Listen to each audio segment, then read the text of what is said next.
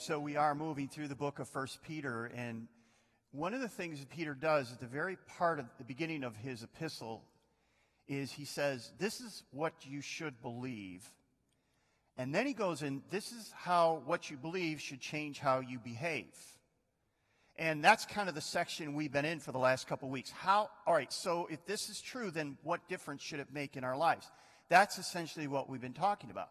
Now, the point that Peter's going to make this weekend, and we kind of hit on it a little bit last weekend, is there are a lot of people, a lot of Christians, that get the idea that salvation is by faith alone, in Christ alone, by grace alone. They get that. They know that there's a moment where they cross that line of faith. They call upon the Lord, and they're saved. Their sins are forgiven.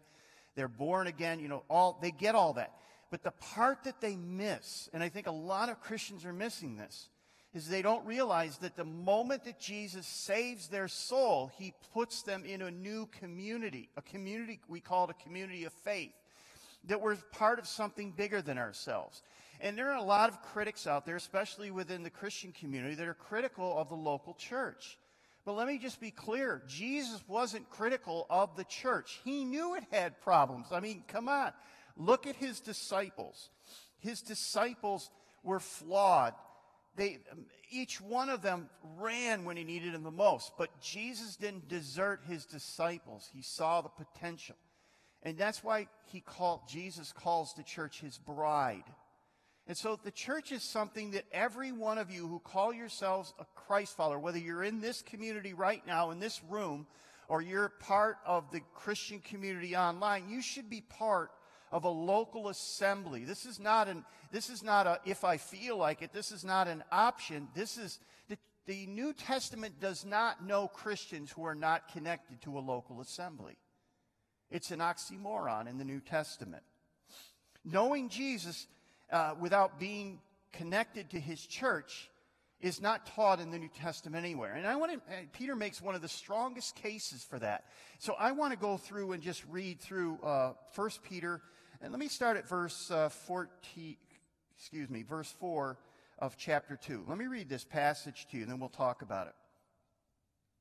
Peter writes these words. As you come to him, the living stone, rejected by humans, but chosen by God and precious to him, you also, like living stones, are being built into a spiritual house to be a holy priesthood, offering spiritual sacrifices acceptable to God through Jesus Christ. For in Scripture it says, see, I lay a stone in Zion, a chosen and precious cornerstone, and the one who trusts in him will never be put to shame. Now to you who believe, the stone is precious. But to those who do not believe, the stone the builders rejected has become the cornerstone, and the stone that causes people to stumble, and a rock that makes them fall. They stumble because they disobey the message, which is also what they were destined for. But you, Peter is saying, you're not like that. That's not who you are. He says this, you are a chosen people, a royal priesthood, a holy nation, God's special possession, that you may declare the praises of him who called you out of darkness into his wonderful light. Once you were not his people, but now you are the people of God.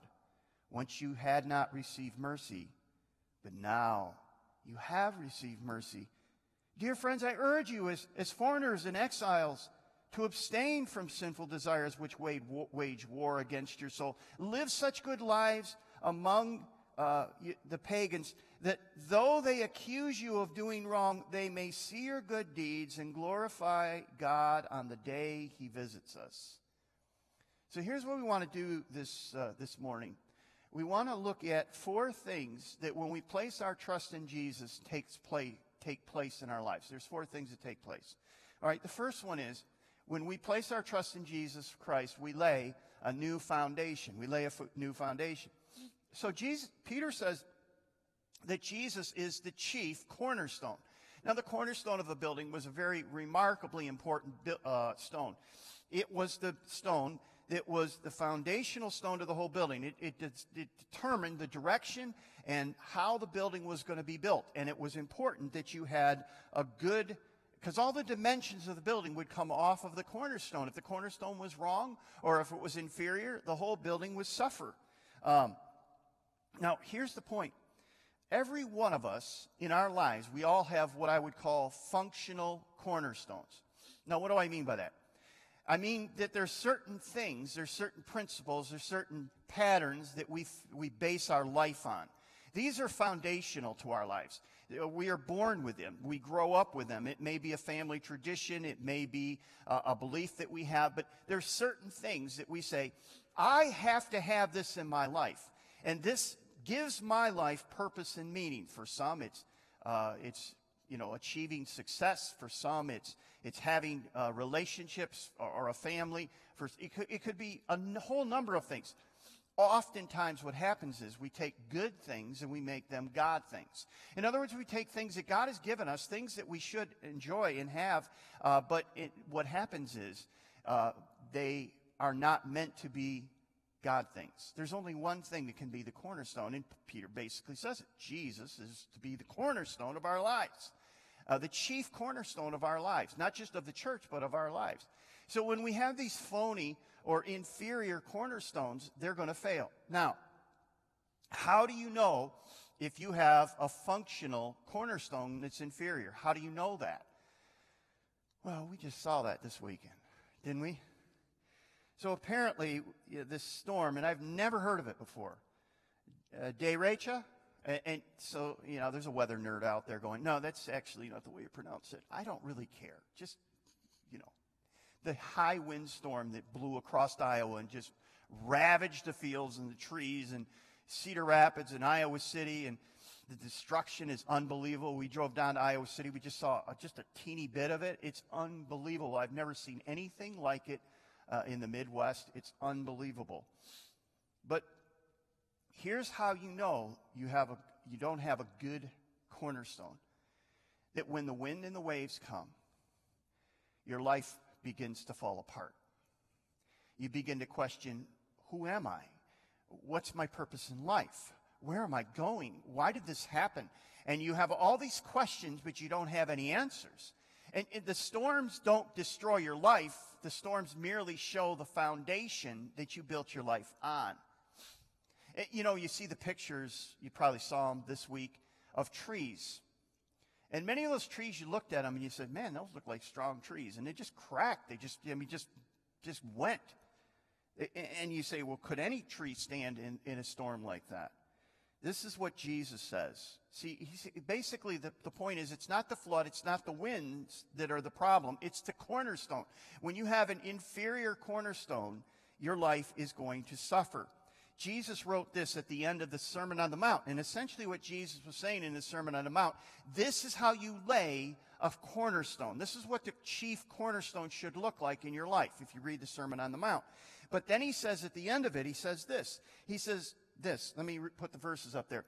Therefore, everyone who hears these words of mine and puts them into practice is like the wise man who built his house on the rock. The rain came down, the streams rose, and the winds blew and beat against the house. Yet it did not fall because it had its foundation on the rock. But everyone who hears these words of mine and does not put them into practice is like a foolish man who built his house on the sand.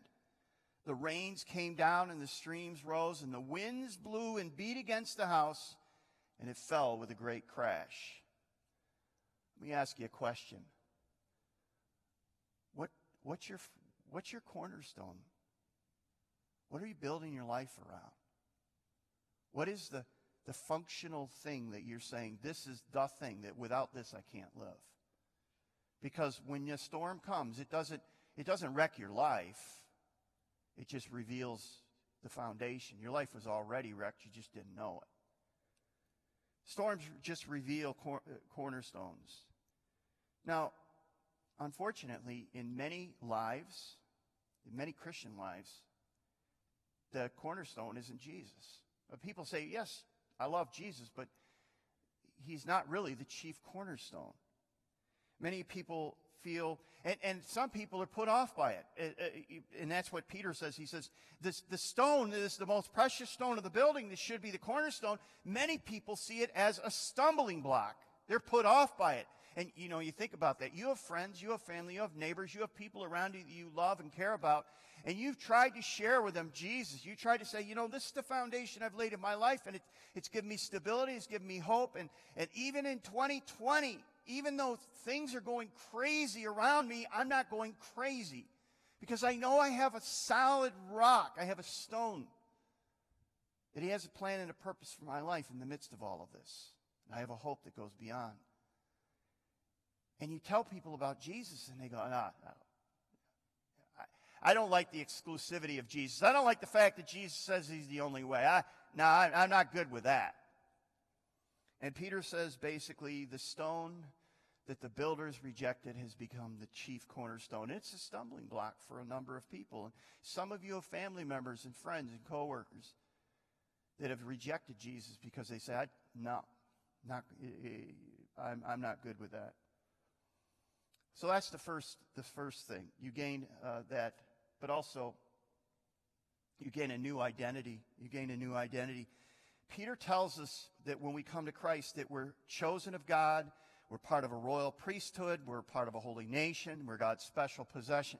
Those are pretty good, right? I mean, sometimes I'll ask people, I say, so when you view God in your life, does he have a smile on his face when he sees you? And I'm amazed at how many people know he's like angry, he's mad, or he's frowning. This one says you're very precious to him, that he has a plan and a purpose for you. Peter calls us he calls us royal priests. And I said I was going to hit on this last weekend. Now, most of us, when we think of priests, if we're Christians and we know a little bit of the Bible, we think maybe of the Old Testament priest, the high priest that would go in and offer the sacrifice on the Day of Atonement and the other sacrifices for the people throughout the year. But, it's pretty far removed. But for many of us who are raised in a tradition maybe where there were priests, we thought of a father or a priest where we went to get communion or to confess our sins, or we went to a particular place at a certain time to meet with this ordained person.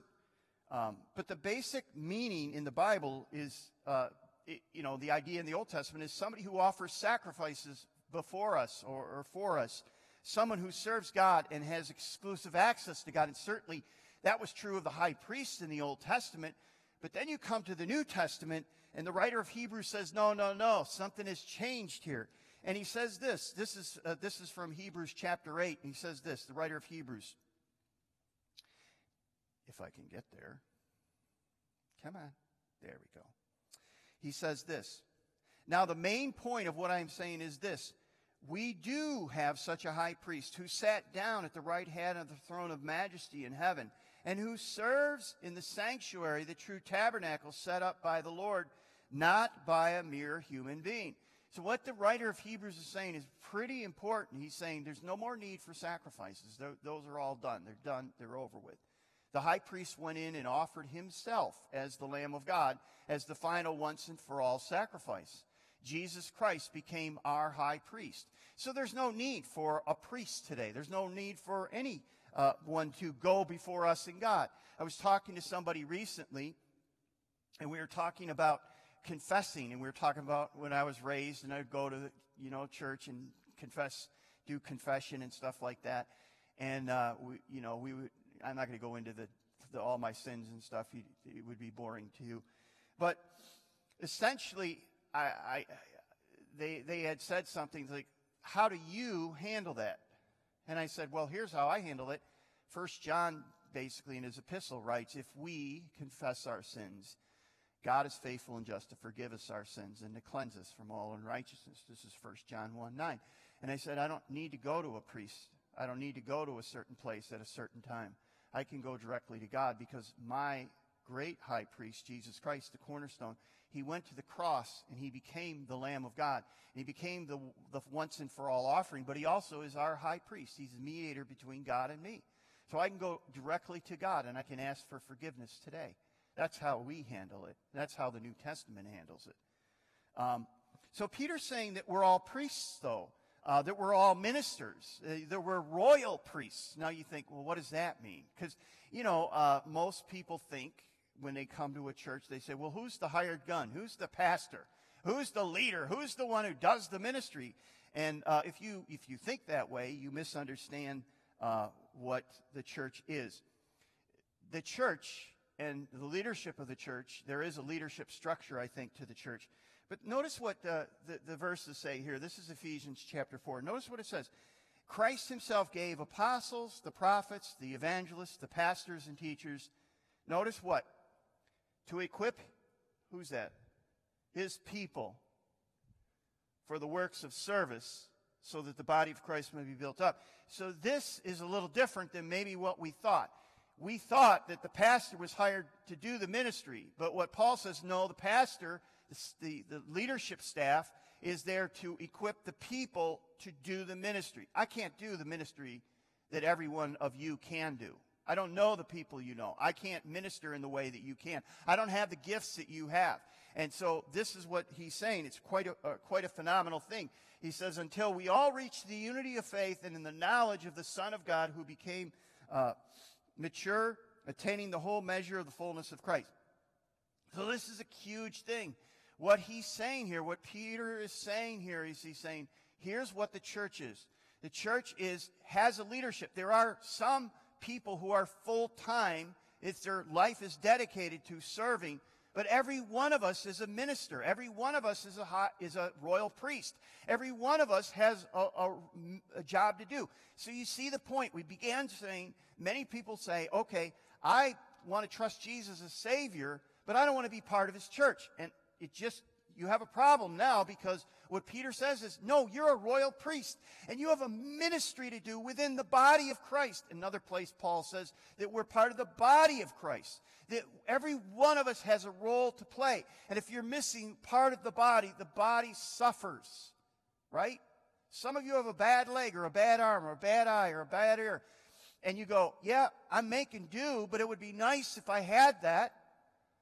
And essentially, that's what it comes down to.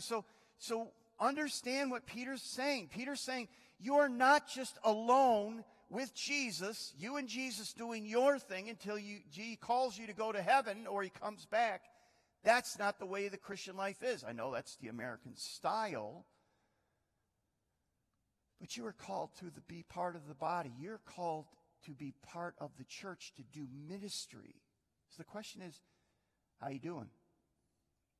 So you can't be an obedient Christian without taking your place within the local church and using your gifts and ministry for others. I always say to people, Hope Church isn't for everyone. We can't be, and we're not going to try to be. We're going to just try to be the best at what we can. And we got major flaws and major issues, and I'm probably the biggest reason of that. But let me just say this. If it's not here, it needs to be somewhere. So if you don't like here, then go somewhere, but contribute and be part of serving the community and serving the others. All right, let me give you another one. The third thing is you join a new community. So many Christians are not aware that they're part of something bigger than themselves. We come to Jesus by faith. He calls us to this new community, the church. Notice Paul says this. In Ephesians chapter 2, verse 19, he says, consequently, you're no longer foreigners and strangers, but fellow citizens with God's people and also members of his household, built on the foundation of the apostles and prophets, with Jesus Christ, the chief cornerstone. In him, the whole building is joined together and rises to become the holy temple in the Lord. And in him, you are being built together to become a dwelling in which God lives by his Spirit. So you see the building analogy that he's using. So Paul is using a similar picture that Peter is. He's saying there's a cornerstone, there's a building, you're part of the building, you're part of the superstructure, you're part of what God is building here on earth. And that's us, the church. That's what we're called to be. You're not alone, you're together. God created us for community, to be part of something bigger than yourself. So what does it mean to be part of the community? What does it mean to be part of the community? And the many Christians have never really asked the question, what is my role within the local assembly, within the local church? What is my role? Now, some of you are watching online, some of you are watching after the fact, and you're really not connected to a local assembly, and I just want to say, why not? Where in Scripture do you find that's acceptable? Or we talked a couple weeks ago, we said there's a time where we need to grow up. There's a time where we need to just mature. And mature Christians understand that they've been given gifts, they've been given the indwelling Holy Spirit, they're connected to a local assembly, and that their role is to find how can my gifts and how can my abilities be used to the building up of the body of Christ, to the building up of the church, that's what I've been called to do. Not just to be a consumer, but to be a contributor. Because, why? Because one day you're going to be called to give an account for your time, your talent, and your money. What have you done? How have you used your gifts and abilities for the church? How are you engaging in body life? How are you investing your time, your talent in the local community? And God has chosen the local church to impact our world. He hasn't chosen educators. He hasn't chosen the powerful and the rich. He hasn't chosen politicians or philosophers. He's called the church to make a difference in this world. That's his number one tool to make the world a better place, to bring the gospel to the world. The church, he's called the church to do that. Here's what I'm doing this morning.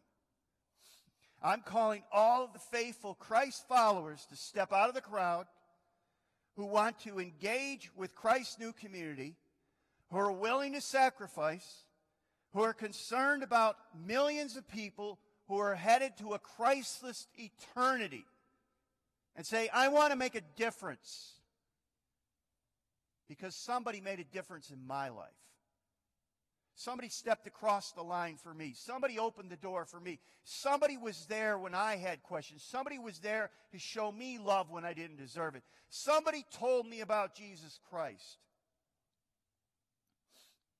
By the way, we only have one leader in America. It's not the House. It's not the Senate. It's not President Trump. And it's not President Biden if he becomes president. Our president, our leader, is Jesus Christ. Okay? Can we clear that up? Can we just be clear on that? That's who we're following? And let's get worked up about what Jesus thinks. He's the only one who gave us life by giving his life, right? He's the only one to put everything on the line for us and gave his life. So why should we follow anyone other than Jesus? That doesn't mean you shouldn't be a good citizen. That's not what I'm saying. This is not a political statement, though some of you will take it that way. No election will ever turn America around. Only the gospel has the power to change people from the inside out. Let's stop playing politics and let's take the gospel to the world. Let's take the gospel to our community. You know, you want real change? Real change is going to come when people come to know Jesus Christ. Look at your life. Is your life different before you came to Christ and now? Absolutely, mine is.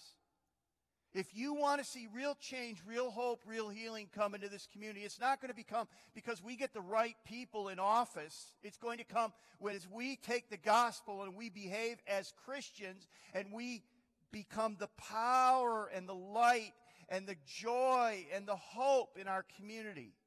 That's how it's going to change. And we're putting way, way, way too much energy in getting the right leader in office. Too much energy. Let me give you one more. You have a new life. You get a new life. Peter calls us the people of God, a holy nation. He says we're foreigners and exiles, and he used that phrase a couple weeks ago. We talked about it. Christ's followers are always going to be hated and misunderstood if they're following Jesus Christ faithfully. It just comes with the turf. But we want to please everyone, and we want everybody to like us, and I'm a middle child, and I get that. I absolutely get that, really. I want to read you a debate. This was between Cialis, who was a pagan, and Octavius. And Cialis, the pagan, writes this. This is what he says. So this is from the 2nd century. The 2nd century. This is pretty old, right? This is a long time ago. But listen to what they're saying because it's so contemporary with today. Look at what he says. Cialis, the pagan, says this.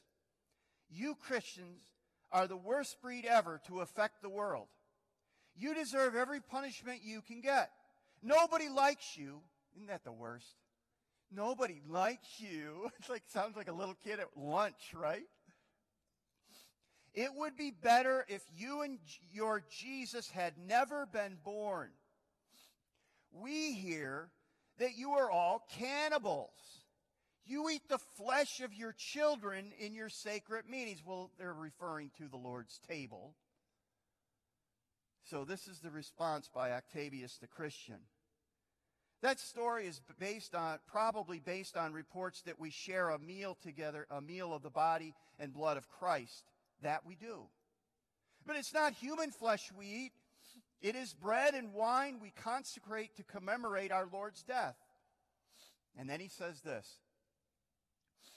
It amazes me that you give credibility to these rumors of cannibalism. You know what we're like. Keep in mind that if you have a child and it is a girl, but you wanted a boy, or a child is deformed, or if you simply don't want it, what is done?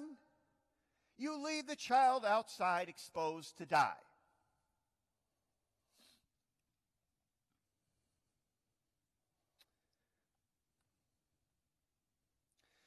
Cialis responds, you know, and he's talking about leaving a child, unwanted child, out to die. You know, that is far more merciful than to let the baby die than to bring it up in a home where it is not wanted. I've never heard that recently. Is that so contemporary as today? And then Octavius says this. We do not expose our children, and you are well aware how so many of the little ones that have been left out to die have been rescued by Christians and given a home. So it's just the opposite of what you accuse us of, Cialis. We don't consume human life. We rather protect and defend it. 2nd century. That's what Christians were known for. The sanctity of life, whether it's unborn or whether it's older, that every life is made in the image of God and valuable. Jesus writes these words. Let's close with them. You are the light of the world. A town built on a hill cannot be hidden. Neither do people light a lamp and put it under a bowl. Instead, they put it on a stand, and it gives light to everyone in the house. In the same way, let your light shine before others, that they may see your good deeds and glorify your Father in heaven. We are the church. The church is a group. It's a community. It's a royal priesthood. It's loved by God. It's the bride of Christ. But you cannot be a faithful follower of Jesus Christ without being connected to a local assembly. Let's stop looking outside for our saviors and realize our Savior has already come and given his life and also given us our marching orders. He is the only cornerstone that will hold up in the storms of life. So there's a lot of questions you could ask. The first one is he really my cornerstone? Am I using my gifts and my abilities within the local assembly to make it what God wants it to be? Do I have a burden and a heart for lost people who are headed to destruction? Is my light and my life a testimony to the people around me that Jesus is alive? Are my actions enough to bring people to look to God and praise Him? That's what we're called to be. Let's pray. Father, help us to do what we cannot do on our own. Only through the power of your word, your Spirit, only can you give us the desire and the ability to be what you've called us to be. We thank you that you love us. We thank you you've called us together to be part of something bigger than ourselves. But we live in a culture, Father, that is very divided today. And it pulls us in many different directions. Help us to remember the heart of the gospel. That the creator of heaven and earth got off of his throne, came from heaven to earth, lived the life we should have lived, died the death we should have died, gave his life for us, and became the chief cornerstone of this thing called the church. And called us into this church community. And calls us to serve his bride, as his bride. Father, some of us are not doing a very good job of that, and we're not taking it very seriously. Help us to really refocus on what you want us to do. May the Spirit of God take something from today, bring it to our hearts, and change us forever. We pray this all in Jesus' name. Amen.